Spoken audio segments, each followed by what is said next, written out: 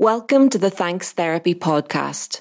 Before we start, if you're in crisis or need urgent support, please Google the Samaritans and the country in which you live. Help can be found online and via the phone. We also put local and national helpline numbers and links in the show notes and on social media. Don't suffer alone. Things can and will get better. Enjoy the show. Thanks therapy, thanks therapy, for doing all you do. Thanks therapy, don't really know if you should go, you should give it a try, it could be good for you. Hi, Hannah. Hi, Emma. This is a bit of a different one. This is okay. We are going to do a little bonus episode. Yeah. And how this has come about is basically that we broke a cardinal rule of podcasting. Did we? Yes. So towards the start of the last episode, we said that we had unexplained stories to tell, and that we were going to share them at the end of the episode, and then we did not follow through. I forgot on that. about that. I forgot. We totally forgot. We were. I didn't realize that was a cardinal rule. Well, yeah, I mean, you shouldn't promise your listeners something and then not deliver, for sure, I think. That was an exciting cliffhanger. If it's not a cardinal rule, it should be a cardinal rule, and I just felt like our listeners are so excellent. They deserve the very best of things. I agree. And to hear our unexplained, weird stories. And this is in place of a proper episode because I had exams this week. Yes. And they had to take precedence, but you can have a little mini spooky time episode. And it's also an extra Halloween episode because we're hoping we'll be able to get it out still within the Halloween time of our lives. Season. Yeah. Spooky time. So we're not doing our usual introduction that we normally do. No. Just our theme tune. We're not making any promises either because this isn't going to really be about therapy. Yeah, that's true, actually. This is not really about therapy, guys, but it should be interesting anyway. What I did want to say was I just wanted to give a little update while we had people listening to say that we do have some things in the pipeline. Our website should be up this week sometime. Yes. And that will mean that you can access the episode transcripts. So if you had a hearing impaired friend, for example, and you'd been listening to this podcast and you were like, oh, you would love this, the transcripts will be available for them. Or if you can't understand our accents. That's another good point. Or if we say things that you would like to later Google. Mm-hmm. But I doubt that. Yeah. I am going to create a short blog post for some of the topics that we discuss as well, but that is in the pipeline because I don't have any more hours in the day currently, unfortunately. But the transcripts will be on their way. We also have a YouTube channel now, which is essentially just another way that our podcasts are going to be able to be listened to, because apparently people do that. They listen to podcasts on YouTube. Yeah, I didn't know that. It also means that Google can find you easily because YouTube's a big, channel. And it also means that you can listen and have subtitles at the same time. So if you wanted to listen and see our words come up, as some people do, you can do that on YouTube. Have you ever seen those memes about like when a mom gives you a birthday present and your dad is just as excited to see what you've got? That's how I feel when you tell me about stuff.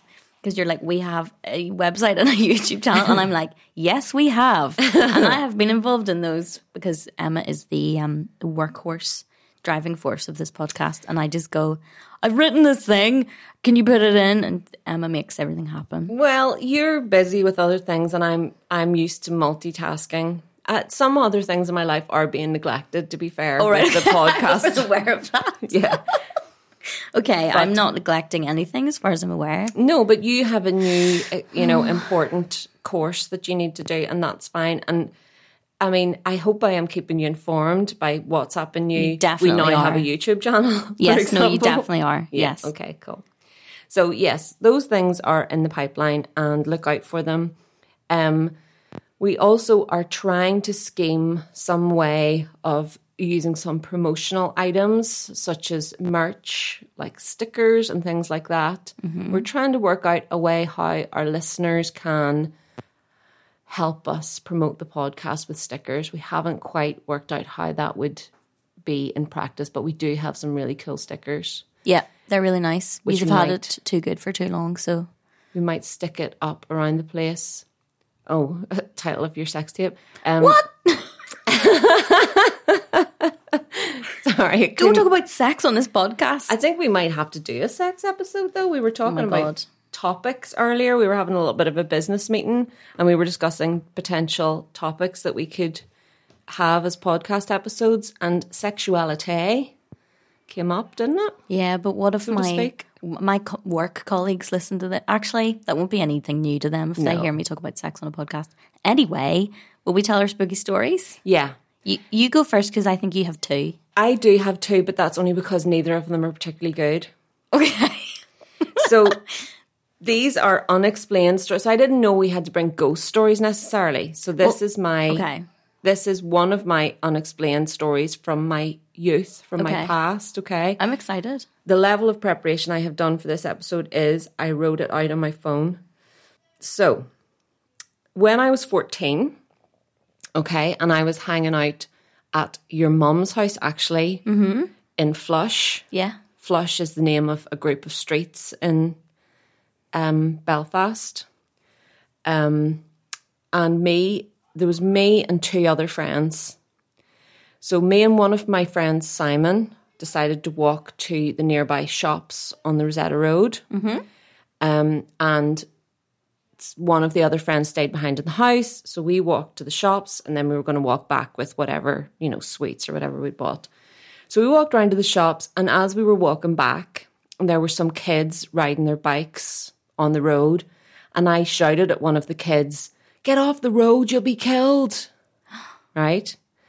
So we carried on walking and we turned off the main road and we were sort of halfway down the side street when I suddenly turned and started sprinting back up towards the main road. And so my friend turned like, "What?" and started to run after me, and then heard the screech of tires and a car hitting the little boy on the bike. Shit. So we ran up to him. I got to him first, obviously, because I had started running before. And but then I didn't actually do anything because I'm one of those people who seems like they're really good in a crisis but actually is not. I don't think that's true, but anyway. Well, I'm not that good in a medical crisis. Okay, well, you're not a paramedic. Yeah. So, when you see in films like people like rush and like fall to their knees beside the person. I've been at a couple of accidents and I kind of stand like going, not knowing what to do. Oh, yeah. I mean, going, that seems stressful. "Are you okay?" There was one woman was hit by a car on her bike and I was the first person to stop, and I ran up to her and went, "You're okay."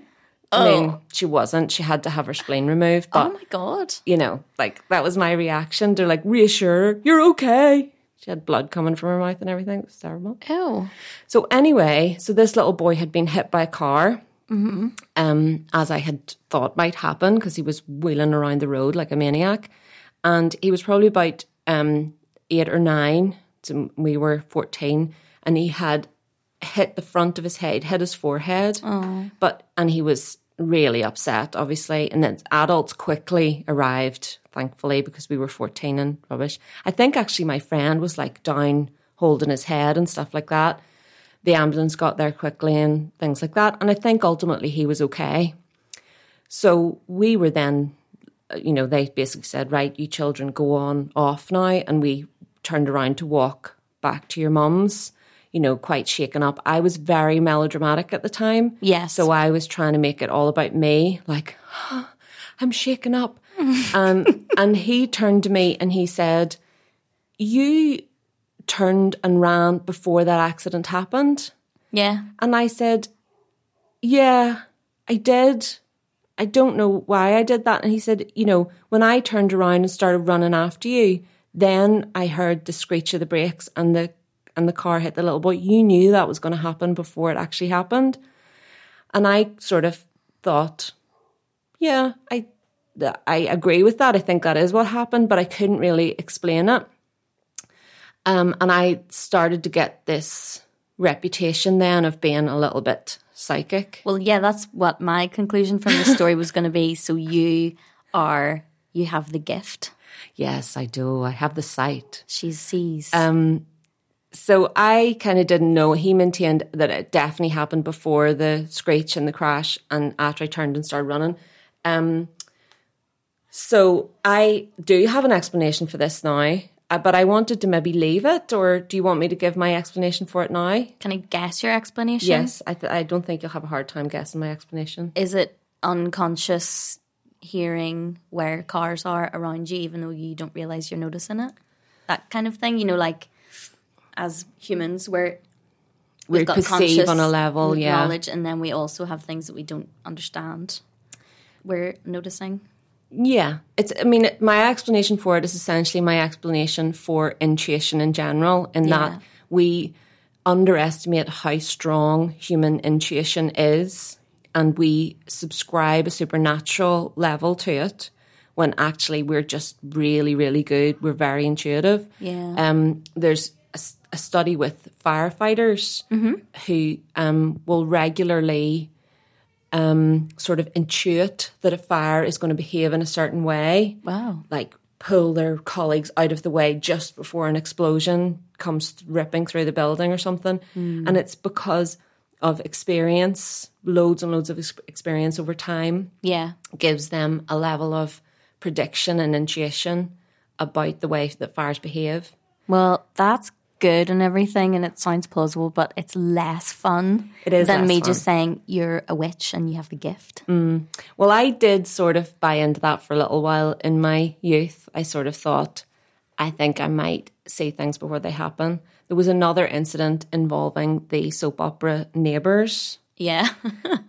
Where I told them a thing that was going to happen and they insisted that it had not been on television before. Yeah. And I think I had seen a trailer, but... Yeah, those ones are harder to kind of quantify because, like, TV is, you can't really, like, say, oh, I knew that was going to happen because things have already been recorded. I know it's different back then, but...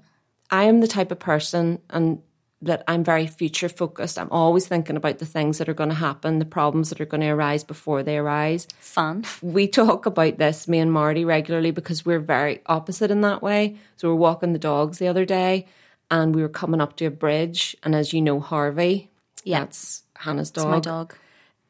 Doesn't like bridges. So as we were coming up to the bridge, I said, maybe you want to put the lead on Harvey because he doesn't like bridges. And also he's not intelligent in any way. And Marty was like, let's just see what happens.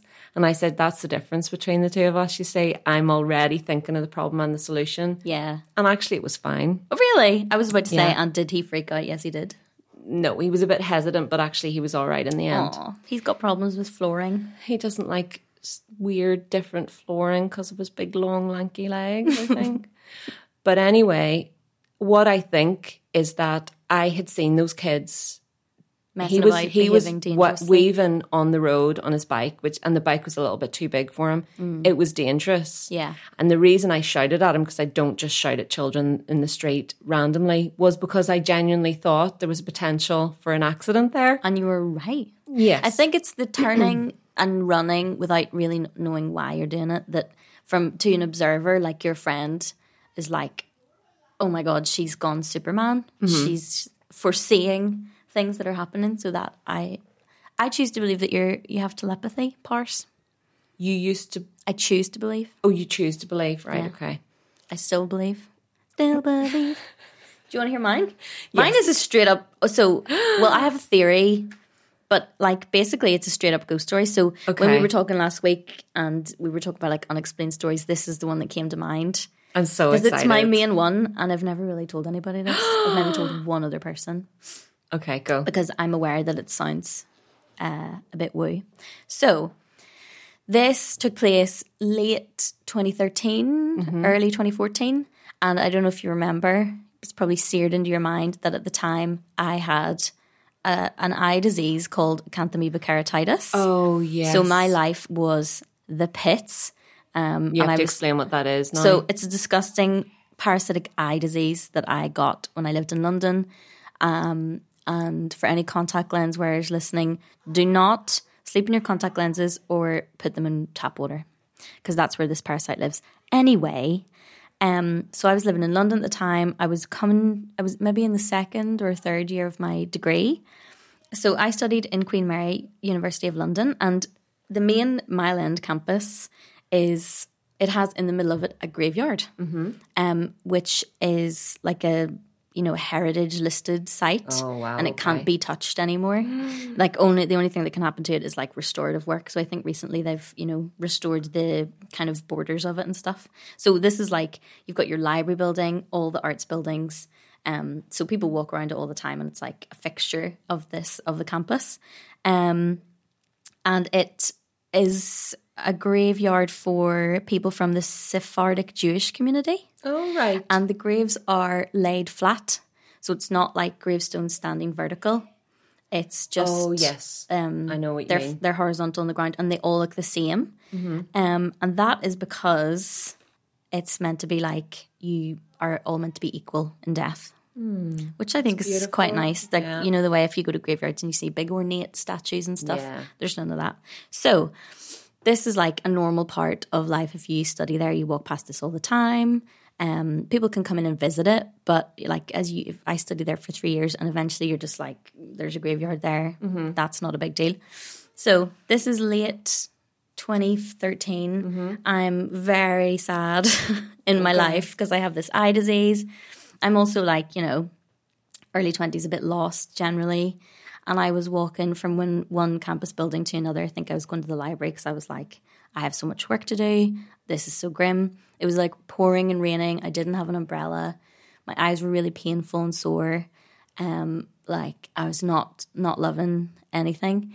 And I was walking along, and suddenly, like, there was not really anyone around. It was kind of like late evening. And I suddenly became aware of, as well as my footsteps, I was sensing someone beside me walking, as if someone was like walking up behind me to join me, because of the sound of footsteps as well on the wet ground. I could hear them. So I was a bit like, oh, who's coming? Nobody arrived. Then I felt in the middle of my back, between my shoulder blades, like a feeling of a hand, sort of gently pressing me. And I knew that there was nobody there, but I deliberately didn't look, because I was like, I sort of just know that that's not a real person. And I knew it was a young man, and I knew it was friendly. And I don't know how I knew any of those things. So I didn't look, and I kind of just thought in my own head, like, oh, thanks. And then it went away. And by that time I had finished walking past the main sort of body of the graveyard and was going to like my building. I was crossing the little path to my building, and got into the library building and was like, that happened there. Wow. And I think it was like a friendly Jewish ghost saying, hey, you look super sad in the rain with no umbrella and your big sore eyes. Would you like a little friendly hand on your back? That's my ghost story. I didn't know that happened. Isn't that nice? Yeah, that's a lovely one. It was not scary, but I still do think about it sometimes and be like, should I have been scared? But it didn't feel scary. It felt nice. I think that people say when they have experiences like that, they either feel scared or they don't feel scared. Yeah. Like family members of mine that have had like a kind of a half dream, half visitation of a dead relative have felt comforted, not scared. So that's nice. That's Isn't quite that a nice nice? ghost story. Especially, spooky, but it was spooky. But I have theory. Right, okay. And this will shock you, but I have done some reading on Jung. We were supposed to not prepare for this episode. I know, but I got excited and I Googled stuff. Okay. And then, so what I typed into Google was Carl Jung ghosts, ? And I got a lot of stuff up. So I arrived at Emma's house where we record and demanded that she print me out a JSTOR article. She said, print it, but don't look at it. Said, print this, but don't okay. read it, which is actually quite hard. So thank you. I was being quite high maintenance earlier. And what I found was loads of interesting stuff about Carl Jung and his approach and experiences to and with the paranormal. Okay. Or the supernatural, or Right. whatever you want to call it. So basically, he had a bunch of ghost experiences. Oh. And he kind of writes about them. But of course, because it's Jung, he's like, doesn't just be like, I believe in ghosts. Ghosts are real. There's all this other interesting stuff to find out about. So I'm really massively paraphrasing. But basically, Jung writes about this idea of the phenomenon of solitude. Okay. Which is like a compensatory hallucination common with hermits.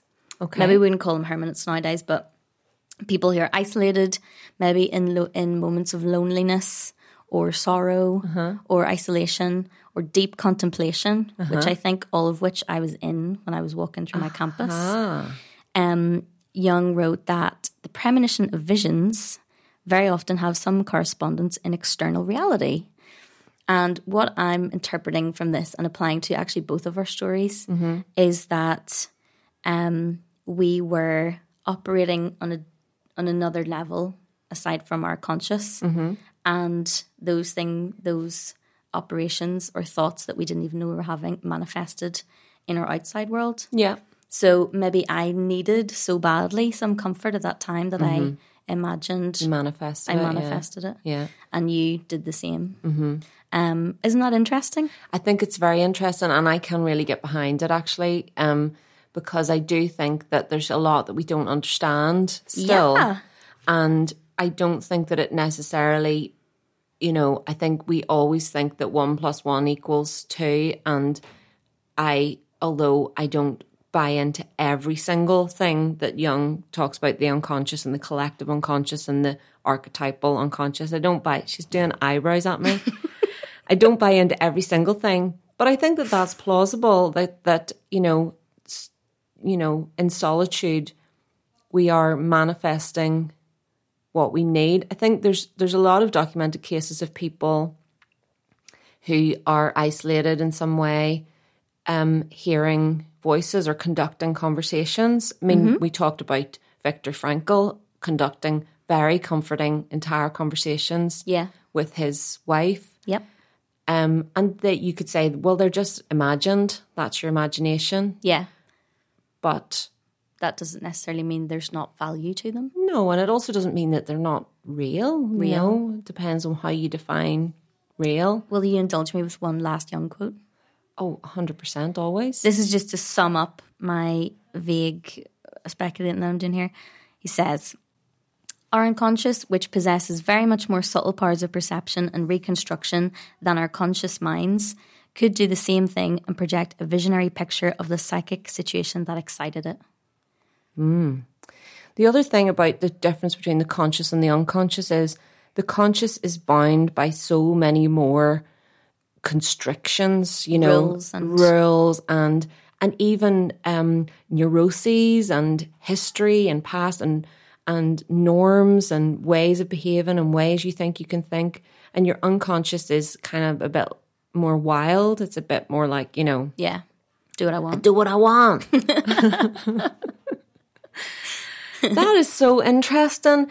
I was thinking, I haven't thought about your eye amoeba for so long, but Yeah. I try not to think about it. it was horrific at the time. It was so shit. It lasted like a year. I had to go to the eye hospital like every week. Yeah. They did so much poking of my eyes. Sorry. Yeah. The other thing is that so the only thing that kills this amoeba is a chemical that they use to chlorinate pools or sterilize pools. Yeah, I had to put in like fucking 3 different types of eye drop on the hour, every hour. And Including when she was asleep at the start, because they really needed to kill that thing because it makes you go blind. it makes you go blind. If you don't treat it properly, most people lose their eyes. And I got so lucky that I did not lose my eyes. Well, luckily, it's bad luck and good luck in that you were in the place where people get it because it's in the water in London. Yeah. But you were also therefore at the hospital that The world knew how to leading eye hospital. Yeah, the world leading eye hospital. Yeah, which is amazing. And how they got that chemical was they phoned up the chemical plant and said, we need to buy a lot of this chemical to put in people's eyes. And they said, oh, no. It's for swimming pools. It's not for eyes. So they hung up and then phoned back and said, we need to buy a lot of swimming pool chemical And they were like, yeah, no problem. Cool. Oh, And you sent it. want it sent in eye drop bottles with droppers? Yes, we can do that. Is it a tiny swimming pool? Yes. It's for fairies. Yeah, it turned the whites of my eyes orange. But Yeah. it did kill the problem. So, you know. Make of was that what you quite- will, listeners. Sorry about the graphic eye content there. That was disgusting. But Yeah. it was necessary for the story to convey the depth of my misery and my eye-related issues at the time. Yeah. My other story, because neither of mine were as good as that story, my other story is sort of a ghost story. Yeah. But it's from when I was very young. So when I was a child, I could remember it better than I can now. Okay. But basically, when I was about 3, I think, maybe, and I have a very good memory of my early childhood. I'm one of those people that was like, oh, You I are one of remember those that people. thing. And Mum was like, you were 2. How do you remember? Yeah. Anyway, so I was about 3, and at the time my mum worked in the Corrymeela building in Belfast as a secretary, and she took me to a meeting one night, and I have a very vivid memory of hanging out upstairs with these 3 lovely ladies, cleaning ladies, who were really nice to me and thought I was so adorable, and I spent a whole lot of time with them and had a great time and everything. And then maybe a year or 2 later, or maybe a bit longer than that, maybe when I was 8 or something, we were at that building again, and I said to my mum, do you remember those ladies? Do you remember those ladies, Mum, who were there? They were the cleaning ladies, and they were so nice to me. And she said, you couldn't have met those ladies. You couldn't have met those. They're dead now. And they left before you were born. And you could never have met those ladies. And I was like, Girl, what? Did I meet ghosts in the building? You met ghosts. Nice ghosts. They were so nice. I still remember how warm they were to me. Because I was adorable, like as a little blonde, very eloquent 3-year-old. So That is a ghost story. You told me a ghost story. My explanation is that my mum was wrong, and that she misremembers, and that actually I did meet those ladies. The thing is that when she got me to describe them, and I was able to describe them in detail in their 70s overalls and everything that they were wearing. And that's how she was able to pinpoint it was these particular ladies who worked in the building. But she was convinced that they had left the post, and at least one of them had subsequently died by the time I was telling the story in the mid-80s. There hasn't been a janitor around here in 25 years. Yeah. That's ghosts. Ghosts! That's straight up ghosts. And they say the children see through the veil. No. But yeah, I mean, boring, rational explanation. I think she was probably misremembering. She was probably wrong. But more fun and quite nice explanation. Ghosts looked after you. One other explanation is that my mother took me to a meeting because she had no babysitters and let me roam in an ancient building, unconcerned as to where her 3-year-old was playing in the building, Well, you know. hoping was a that some different time. friendly ghosts were looking after me up the stairs. Or not, So it's either a story for therapy where I talk about how I was kind of neglected as a child, or, I snuck off and met ghosts. Both would be valuable to bring up in therapy. Yeah. I think one of the things is that, usually in those stories you remember people that would give you, a Kit Kat out of a drawer, or, try to give you some kind of treat. Yeah. Like if I ever got lost in the supermarket, which also happened frequently, and the cashiers who were behind the customer service desk would put makeup on me and give me give me chocolate, and there would be an announcement over the tannoy, could Emma Loudon's mummy please come to the customer service desk? She's here. And Mum would arrive, and I'd be like, "Hi, I've got lipstick now, and I've eaten a chocolate bar." But why was she losing me all the time? They lost me on the beach as well, Hannah. Yeah. It was the 13-year gap of having a baby. Yeah, you were the They youngest. just forgot so- how to take care of very small children. They were just super chill by that stage. I'm Yeah. probably really tired. They were too laid back and tired, and they just thought, God, they ultimately they look after themselves. They'll be fine. Or ghosts Just- come along and raise them.